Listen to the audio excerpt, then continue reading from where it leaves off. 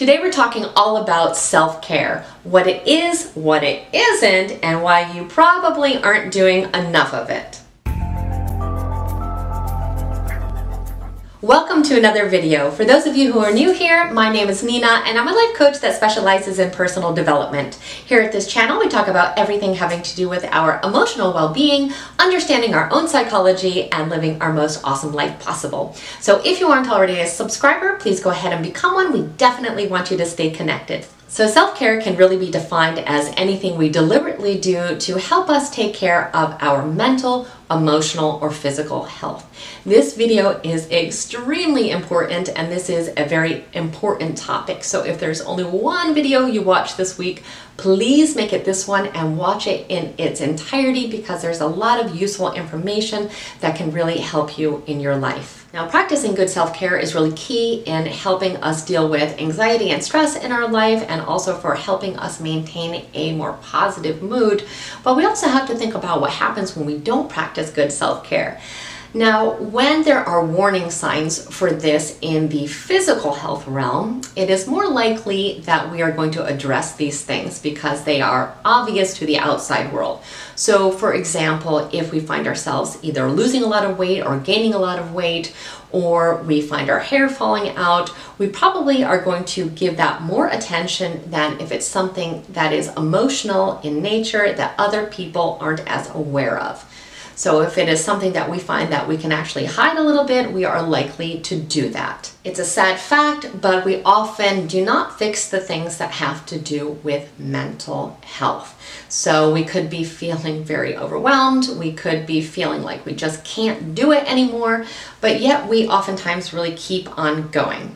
So this is where self-care becomes exceedingly important because the alternative is that our body is going to stop for us or we are going to do something that we regret. We may abruptly stop going to our job or get out of a relationship or do something else that is entirely out of character because we are just feeling, again, too overwhelmed and we are not practicing self-care and checking in with ourselves emotionally. So the first thing that we need to do is to really make sure that we are always addressing the 8 dimensions of wellness. Now, our wellness, even though we said our emotional, mental, and physical health, actually is comprised of 8 different elements. And I'm going to link down a video below that we did on the 8 dimensions of wellness, just in case that is a concept that you're not familiar with.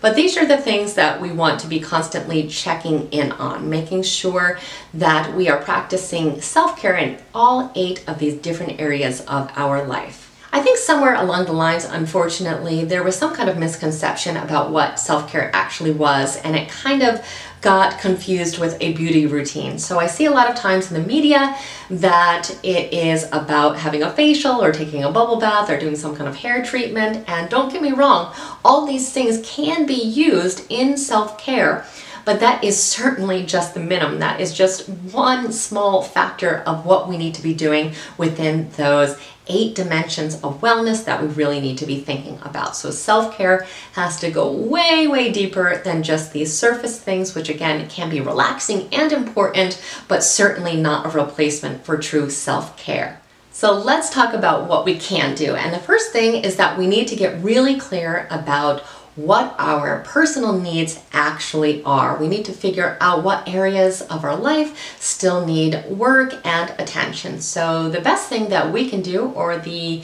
thing that I find personally the most helpful, and it's something that I require of all of my clients, is to keep a self-growth journal. And you can make self-care part of that self-growth journal. So what you want to think about is, again, all the different things in your life that you feel need attention, and you want to go through that 8 dimensions of wellness and see what things you've been really neglecting, and then you're going to start to solution find. Think about all the possible solutions or the things that could contribute to, making improvements in these areas or to relieve stress in these areas. And you want to go ahead and write down anything, even if it feels, kind of outlandish or you feel that these are things that you would never actually do. Go ahead and put them down because we may be able to actually use these things. And once you've really brainstormed, you can take a closer look and see what things are are actually going to be helpful to you and that you feel comfortable starting to implement, as soon as possible. So some of these things can be really, really simple. They can be things like, you want to add yoga, or you want to make sure that you are meditating every day, or that maybe you need a vacation, or you are realizing you're not spending enough time outdoors, or that you are not making exercise a priority.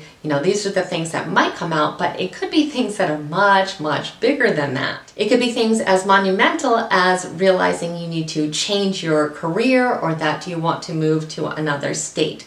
All these things are actually part of self-care. When we address the true needs that we have in our life, again, both mentally, physically, emotionally, and including all those 8 dimensions of your well-being, that is truly the definition of what self-care actually is. And it is imperative that we truly give it the weight and the attention that it really deserves. There is only one of us, and that means we are fully responsible for taking care of that precious human being that we are. And human beings have so many different needs. Self-care is actually a very, very simple and obvious concept, but yet it is so often overlooked.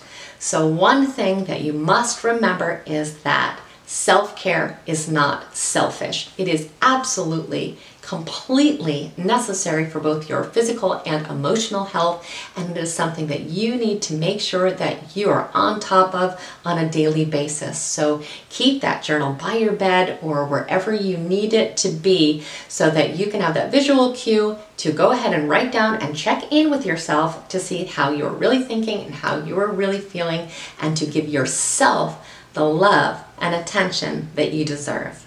So I hope you found this video helpful. If you did, please like it, share it with someone else who may need to hear this message today. And I would also love to hear your thoughts on self-care and where you feel that you still need more attention and focus on in your own life. Also, if you aren't already a subscriber, please go ahead and become one. We definitely want you to stay connected. And I thank you so much for spending time with me today. I look forward to seeing you soon, and I hope your day is truly awesome.